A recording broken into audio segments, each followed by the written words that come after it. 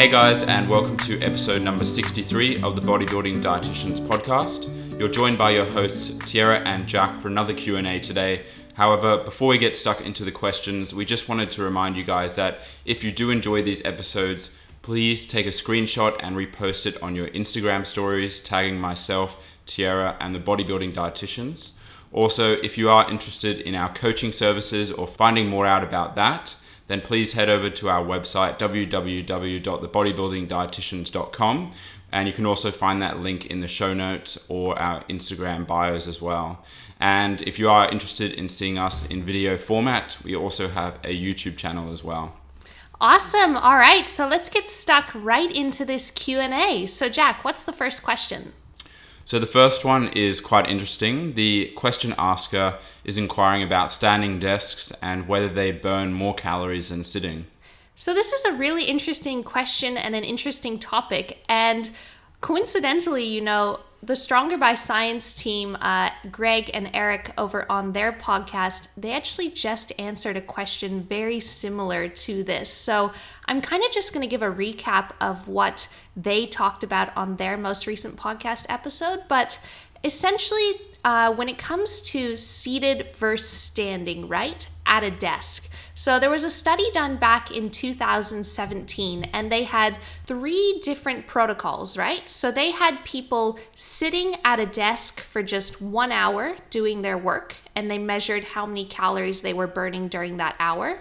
Then in the second protocol, they had the same people sit at their desk for half an hour and then stand at their desk for half an hour, and they measured how many calories they burnt during that hour. And then in the third protocol, they had these subjects standing at their desk doing their work for a full hour. And essentially, sitting at the desk for an hour straight, that was pretty much baseline, right? What they found is that if you were to sit at your desk for half an hour and then stand at the desk for half an hour, you will burn a total of 5 calories more per hour. However, if you were to stand at the desk for a full hour, you will burn an additional 8 calories more per hour. So it's not necessarily significant, it's not as if you are going to burn hundreds of calories more if you decide to stand at your desk compared to sit at your desk during the day. Yeah, based off that information, it definitely doesn't sound significant at all, and I won't be getting a standing desk to burn more calories, that's for sure. However, I have actually used a standing desk in the past, and that was when I had my back injury, and it was just very uncomfortable for me to sit down for long periods, especially when I was studying. And I think a lot of the preface of using a standing desk isn't to burn more calories. It's also about the postural aspect, and if you're sitting down a lot all day, it can impact your hips and your lower back. And yeah, I guess that's more a question of a physiotherapist to answer though.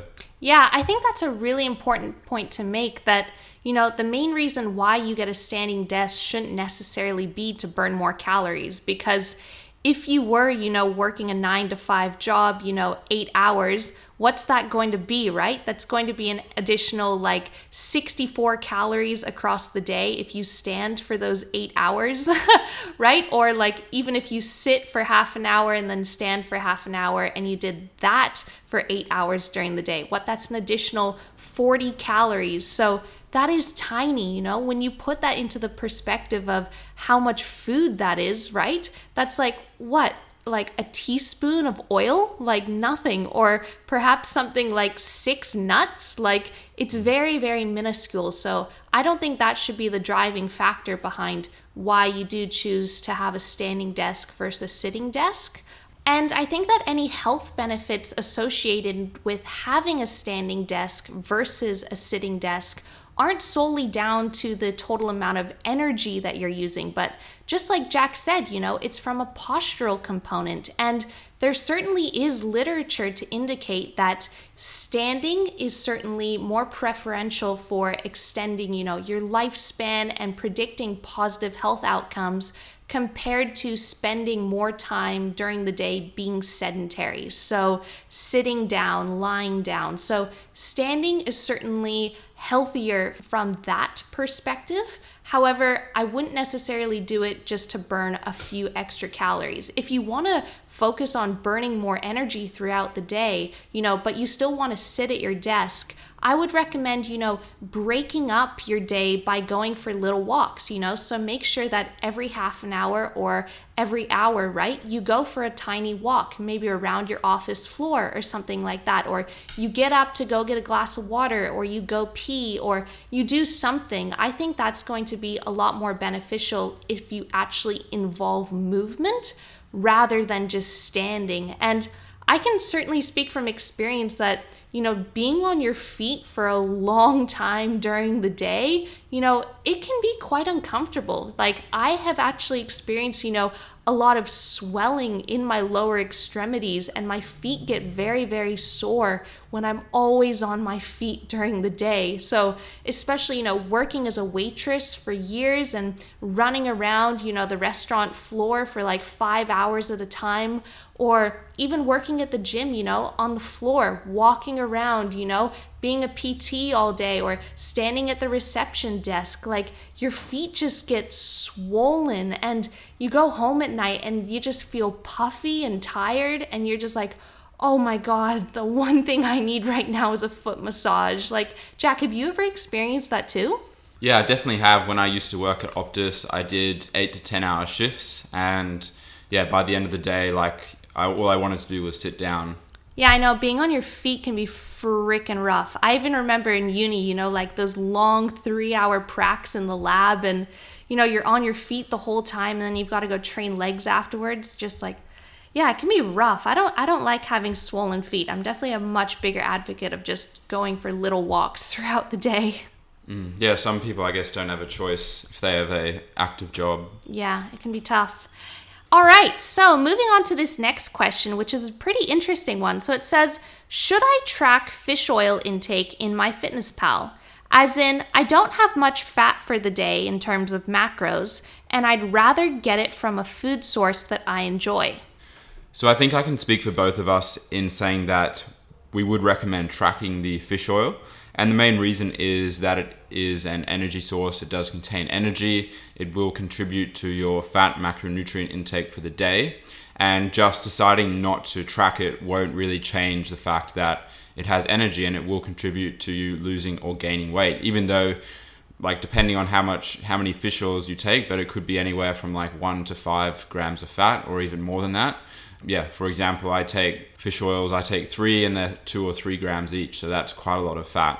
Obviously, yours might be different, but that can definitely add up over time, especially if you take 1 to 3 every single day for the whole of prep. Just think how many grams of fat that is. So if you're not tracking that, it will add up over time. And I made the argument to Tiara just off microphone, not off camera, that if you be consistent with it and take it every day and don't track it, then it doesn't really matter. But Tiara has a different side of the story, I guess. Yes. Oh, now you guys know that we are having discussions off air.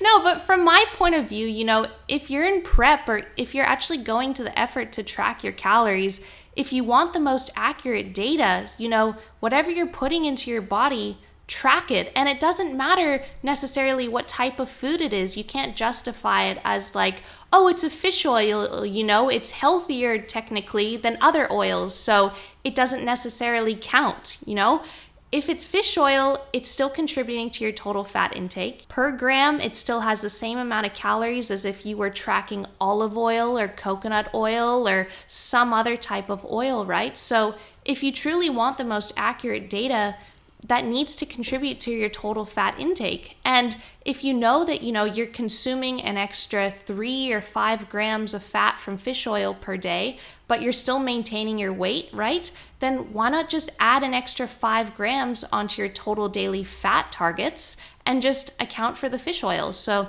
I'm just under That's what I would say, yeah. I think that's a better option. If you are having 5 grams worth of fish oil, just start tracking them and then add on an extra 5 grams to your daily macros for fat, because you've been having the fish oils anyway and not tracking them. So kind of just makes sense to give yourself an extra few grams of fat for the day. Yeah, absolutely. I think we've solved it. Mm-hmm. Yeah, we've gotten to the bottom of this. But yeah, anything you're putting into your body, just track it. And, you ask the question of, do I have to track it because I would rather get my fish oils from a food source that I enjoy? So the reason why fish oils are so awesome in terms of health benefits is because they provide omega-3 fatty acids, which are an essential fatty acid. We need omega-3s in our diet in order to thrive. However, you don't have to just consume fish oils in order to get those omega-3s. So if you wanted a food source of omega-3s, go for a fatty fish source. Go for something like sardines or herring and kippers and salmon. Or, if you follow a plant-based diet, consume more chia seeds, more flax meal, more walnuts. So you certainly can get omega-3s through food sources and enjoy food at the same time. Yeah, you certainly can, and especially in prep, it's so important to ensure that you're obtaining all the essential nutrients such as essential fatty acids, the water-soluble vitamins, fat-soluble, etc. Yeah, absolutely. And if it is coming down to whether or not you want to consume your omega-3s through a fish oil capsule or through the actual food, I would be a bigger advocate of get it from real food, get it from something like sardines or salmon, because by consuming that, you're not only going to get the fish oils, but you're also going to get the other wonderful nutrients in those foods too, some more protein. If you're having sardines, you're going to get a little bit more calcium, more zinc, all of these other things. So it certainly would be more nutritious overall to go to the actual food source, but I can totally respect that some people, sardines just don't really tickle their fancy, so they might rather just pop an odorless fish oil. Yeah, that's what I do, mainly because nowadays it's very hard to know how much omega-3 is in a certain product. And the same goes for a lot of other micronutrients as well, such as tomatoes, for example, are very high in something called lycopene. And I remember there was a study done on tomato puree from quite a reputable food company, and they claimed that yes, there's a certain amount of lycopene in our tomato puree. Then they tried to find the exact quantity in it. A third party tried to, and there was zero. So it's the same. I do think it's the same for omega-3 as well, especially for the farmed fish, as we know. So it's kind of like hit and miss, in my opinion, unless it's like the non-farmed sardines or non-farmed salmon, etc. Yeah, absolutely. Because from the diet that they're feeding those farmed fish, they're feeding them an unnatural diet. They're feeding fish a diet full of corn, and a fish in the wild isn't surviving off corn, all right? So it really comes down to, you are what you eat, and human beings and other organisms are the exact same. So if you feed a farmed fish a diet full of corn rather than a diet full of algae, it's actually going to have a higher percentage of omega-6 to omega-3s. So that is certainly something to keep in mind as well. Cool. So moving on to the next question. This one's by Nathan, and he asks, water retention when in a large deficit, will it subside when you know everything is controlled? So I almost feel like this question sings to me right now, because we are recording this today on the 19th of February, and right now I'm actually 10 days out from my first competition of the season with the IFBB. And I'm actually experiencing this myself right now. I'm in quite a large caloric deficit. 5 days of the week, I'm only on 150 grams of carbs, 35 grams of fat, and 140 grams of protein. And although I know that certainly has me in an energy deficit, this last week, despite hitting my macros to a T, expending a decent amount of energy, getting good quality sleep, I certainly have noticed that my body weight is actually starting to spike, and I'm actually just randomly retaining a bit more fluid. And I'm certain that, a lot of competitors and a lot of people who undergo prolonged diets can relate to this. And it's actually quite interesting because Jackson Pios just touched on this topic on the most recent Flex Success podcast where he was interviewed. And he was talking about how in the Minnesota starvation study, right, they had a whole number of participants and they put them through this severe, caloric restriction, right, because they wanted to see what would happen to them. And they were taking all of these different biomarkers. in their blood. And what most people think and predict is that, oh, it all comes down to cortisol, right? When you are in a severe caloric deficit, you're highly stressed, cortisol spikes, and that makes you retain fluid. But interestingly enough, there's actually not a large body of literature to support the cortisol theory. And it actually turns out that even when you are dieting, cortisol isn't actually that elevated. It's really not that different to just baseline levels.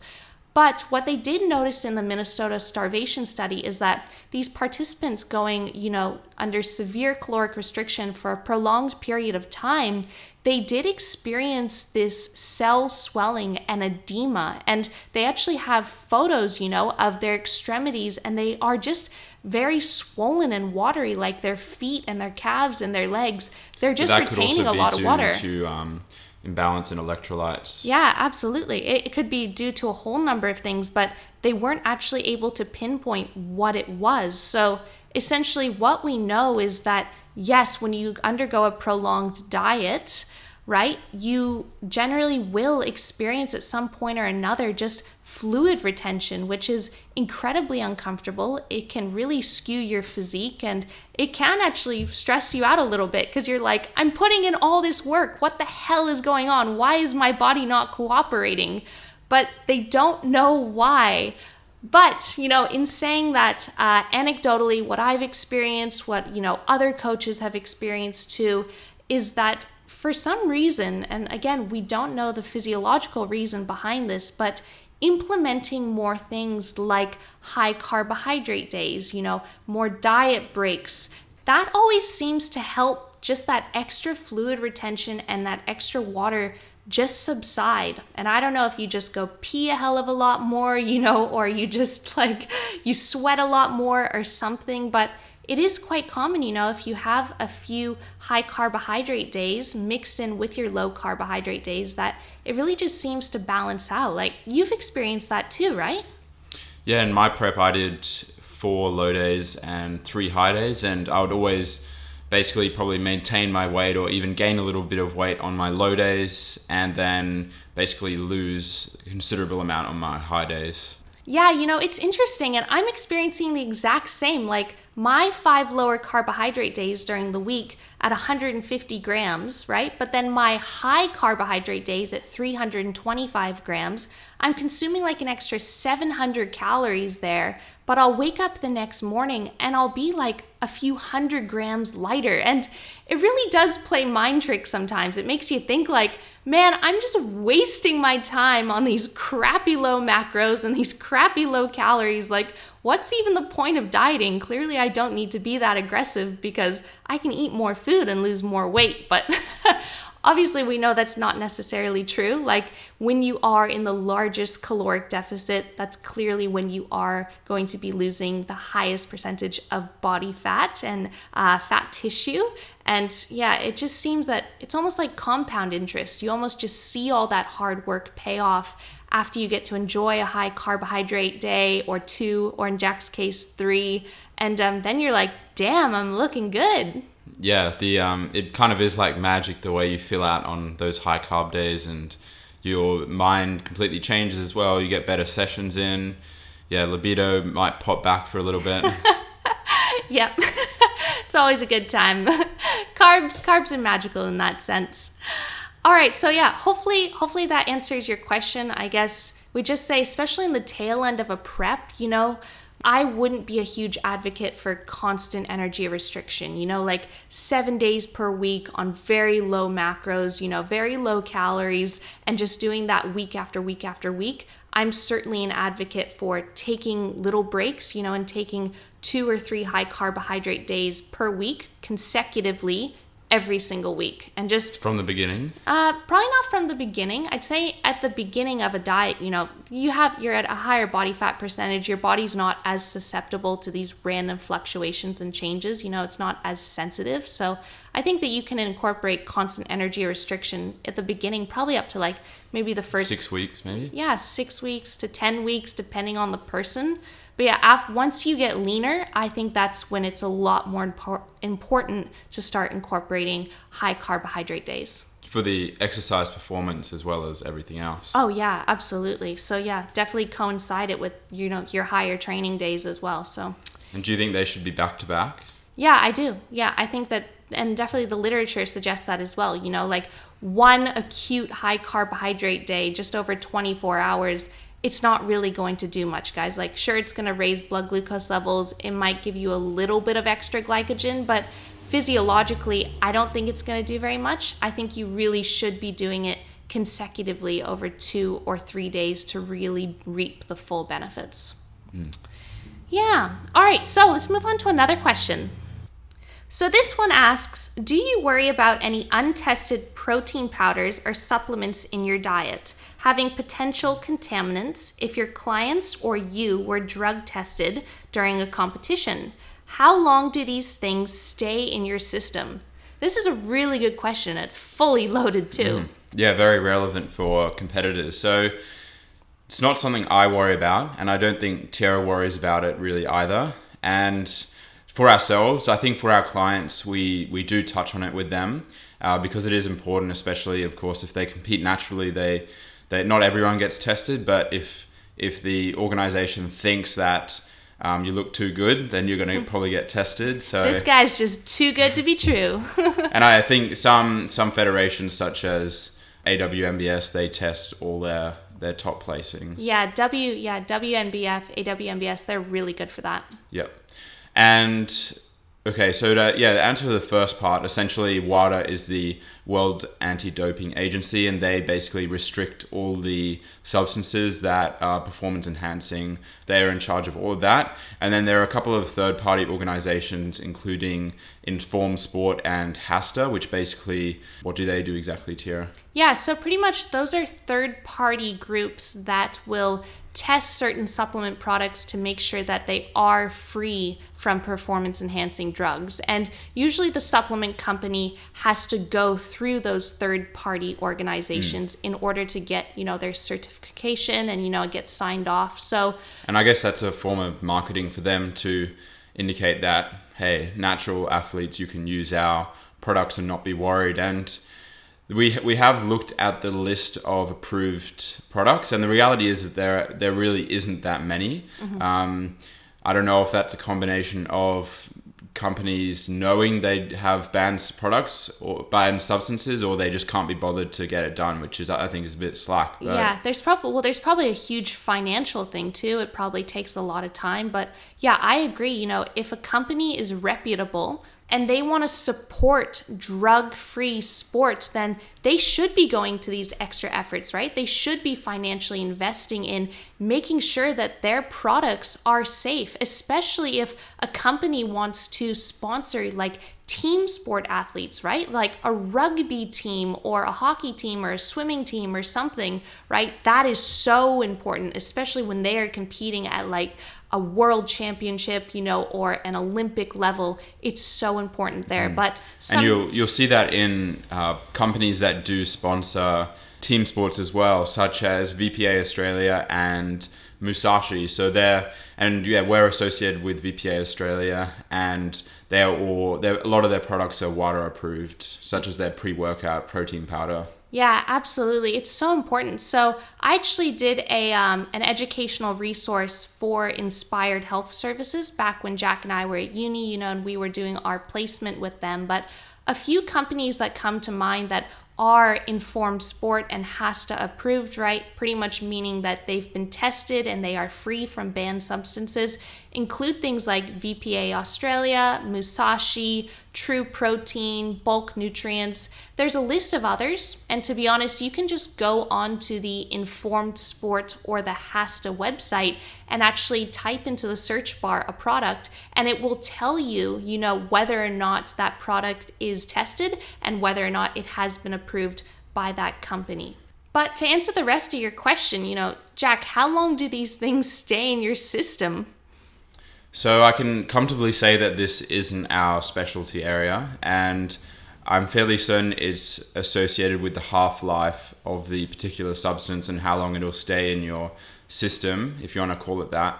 So it'll depend on the individual substance, so we can't really give a clear answer Not to mention, we just don't really know. Yeah, exactly. It's going to be different for every single different drug. If this certain supplement was laced with the type of performance enhancing drug. So yeah, I would say just try to be safe. If you know that you are going to be especially competing in a competition and you're going to be tested, or, even if you're not, just to like protect yourself, because you should be well informed of what you are putting into your body. Just proceed with caution, all right? I think the main things to watch out for are, these little sample packets that you get from like, some pretty dodgy supplement companies that just have like these random names like Ultra Burn, or... What was that pre-workout I got once? Oh, I don't know. Like, they have some crazy names. It was like Bull Freak or something. Yeah, Bull Freak. Jesus, I have no idea. But anything that's like claiming that it's going to boost your testosterone by like 20% and you're going to hit a squat 1 RM, you should be like, do I really want to take this? Just to clarify, I didn't use that pre-workout as well. No. Yeah, we maybe got a little bit scared. But I think the main thing to look out for is, these products that just look like, oh gosh, I don't know if I should trust this. Actually, I remember, I think it was Eric talking about this, or it might have been on the Stronger by Science, but they were saying something like, if your pre-workout is substituting the name of a steroid, such as like Tren Peak or something like that, then you probably shouldn't be taking that. Yeah, exactly. Like Gym Anabol or like, I don't know, something, right? But I think the main thing is just look out for proprietary blends as well. So a proprietary blend is when it will tell you what's in that product. So it'll be like, oh, this thing has caffeine and beta-alanine and citrulline malate. It'll give you a list of a whole bunch of things, but it won't actually tell you the breakdown. It won't tell you like, all right, this has 200 milligrams of caffeine, this has 3 grams of creatine, whatever. It just says, this is what's in it, but we don't actually know the total amounts. I would totally look out for that. So try to avoid proprietary blends for sure. So yeah, just proceed with caution, be safe. If you're walking into some sort of supplement store and, there's all these different, containers on the wall, like probably don't go for one that does sound like it is a steroid.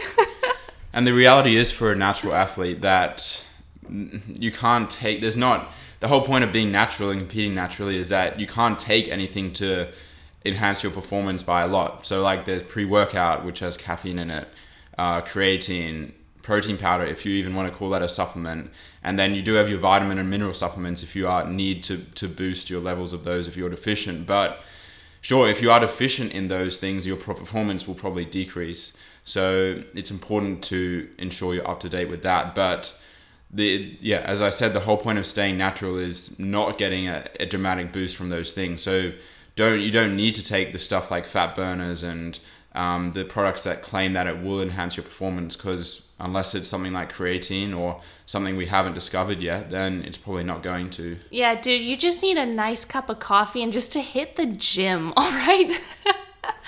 That might be a slightly controversial statement. What do you mean?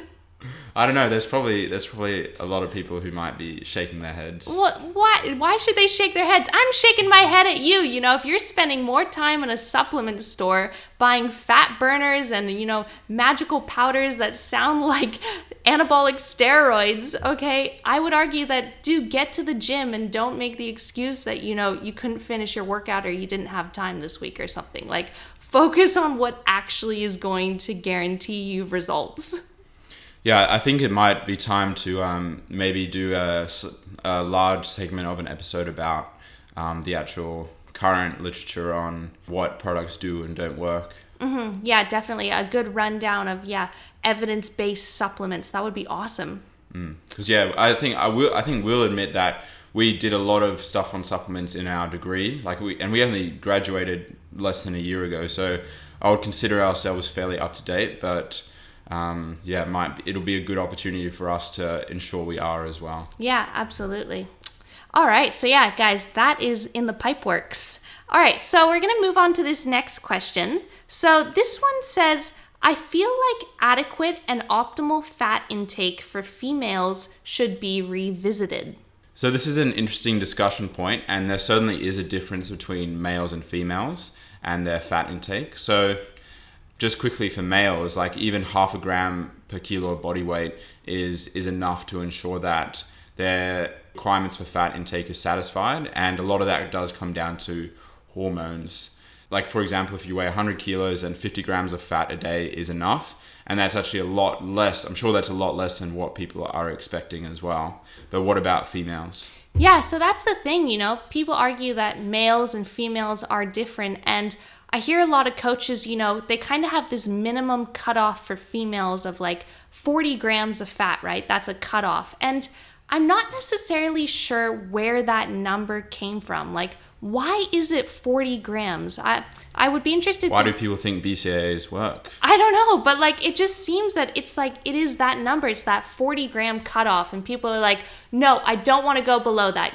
I will bring carbohydrates down. I'll even bring protein down before I bring fats for my female athlete below 40 grams. But my question is like, why? And I think it should certainly be relevant to total body weight. And I think it should be very individualized. I don't think that, if you have a 45 kilogram athlete and you also have a 70 kilogram athlete, why should they both be on 40 grams of fat? Because, they're completely different body sizes. So I think it should certainly be relative to your total body weight. And I'm not under the impression that, like it has to be like 1 gram per kilogram, right? Or something like that. I'm not convinced that fat intake needs to be super high. I think that certainly... I guess the interesting part of this question though is the question asker is saying adequate / optimal, not necessarily the lowest amount you can get away with. Yeah. So I think that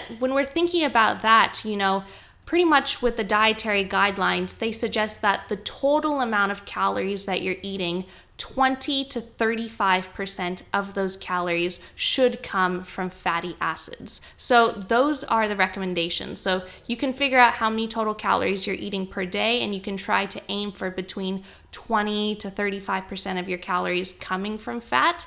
But at the same time, I don't think that those recommendations always apply to everyone. Those are just recommendations for, the average individual trying to live a healthy lifestyle, just general healthy eating. The whole purpose of the Australian Dietary Guidelines is chronic disease prevention. Yeah. It's not just healthy eating. Okay, so chronic disease prevention, healthy eating. Thank you to my boyfriend, the dietitian.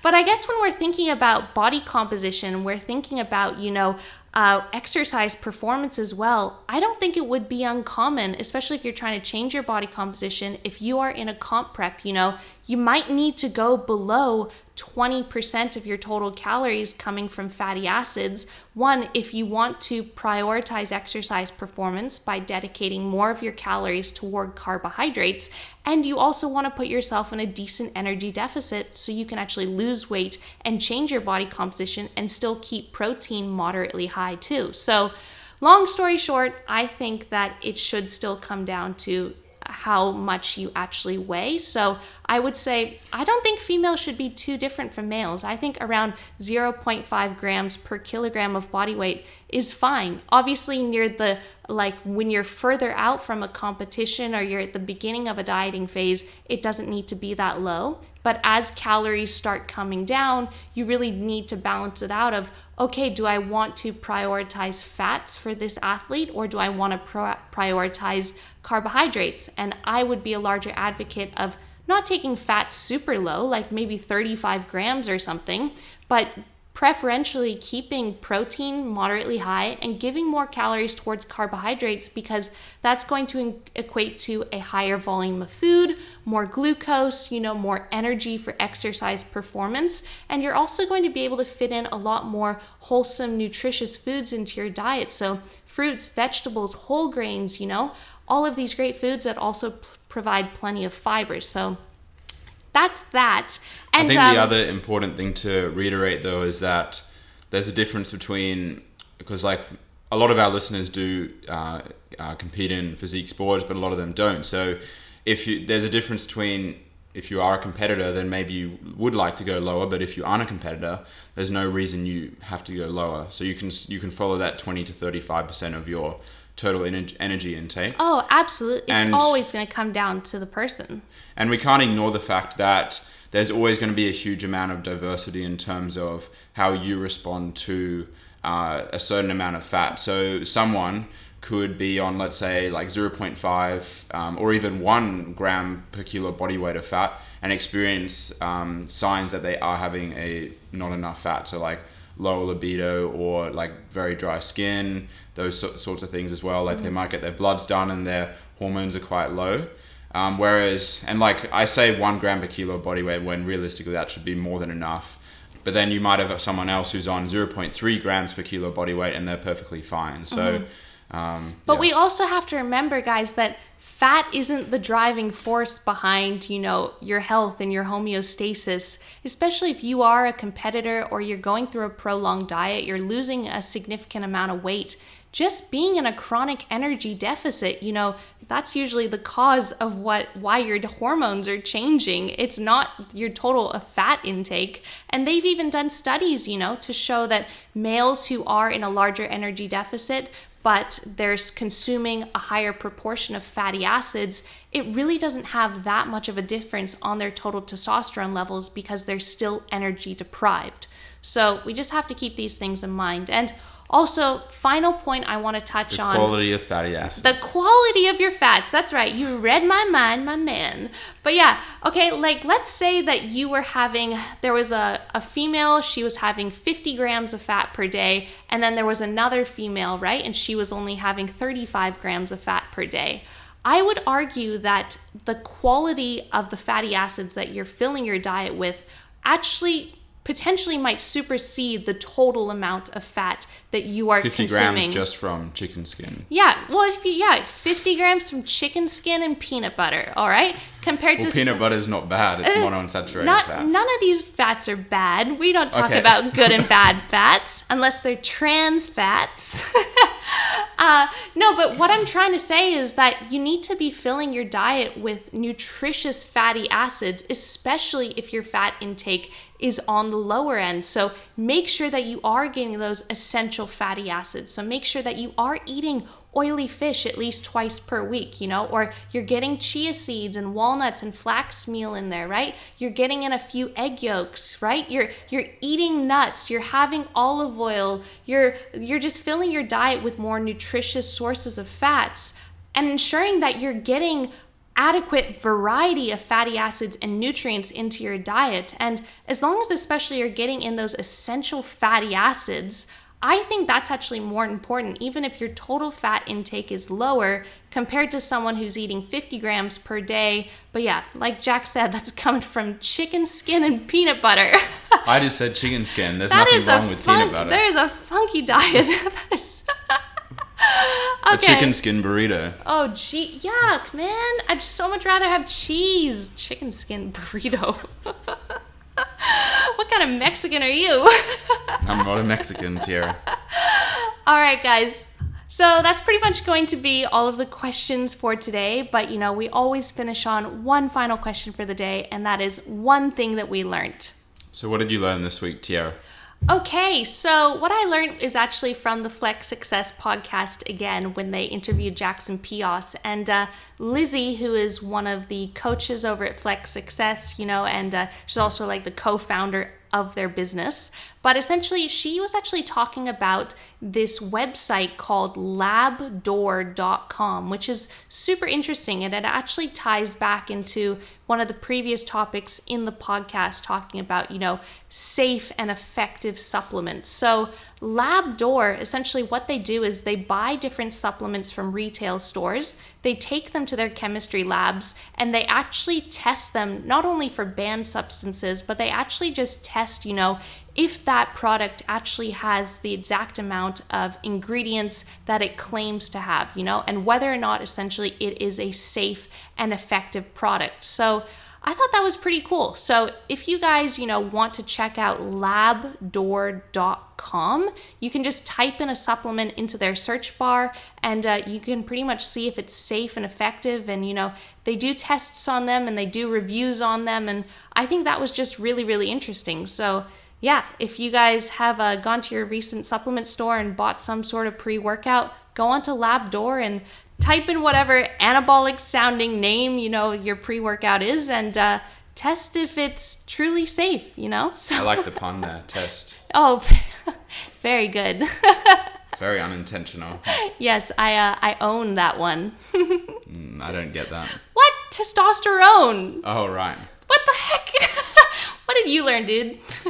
So I actually found a new podcast channel courtesy of Tierra. It's called the Sustainable Self-Development Podcast. And yeah, he actually gets on a lot of great guests. He hasn't gotten on Tierra yet, though, which is... Dude, what's he been doing, man? And yeah, so he had Mike on. He has had Mike Israel on for quite a few episodes. And this one was about the use of anabolics, which I found quite interesting. I'm not going to go in any more depth if you're interested in that. I'm not that interested in it. Like, I would never... Oh, we're interested. Come on, who isn't interested in the science and the physiology behind steroids? I meant I'm not interested in using those products, okay. but I'm interested in... it's kind of like a bit of I guess it is a mystery to us because we don't know that much about it. Yeah, definitely willing to learn, but # natty for life. Mm-hmm. Yes. And yeah, he goes into a lot of depth about why people are just idiots in terms of their usage and the smarter way to do things if you want to maybe try something for the first time. And we definitely don't condone the use of them at all. It's really up to you.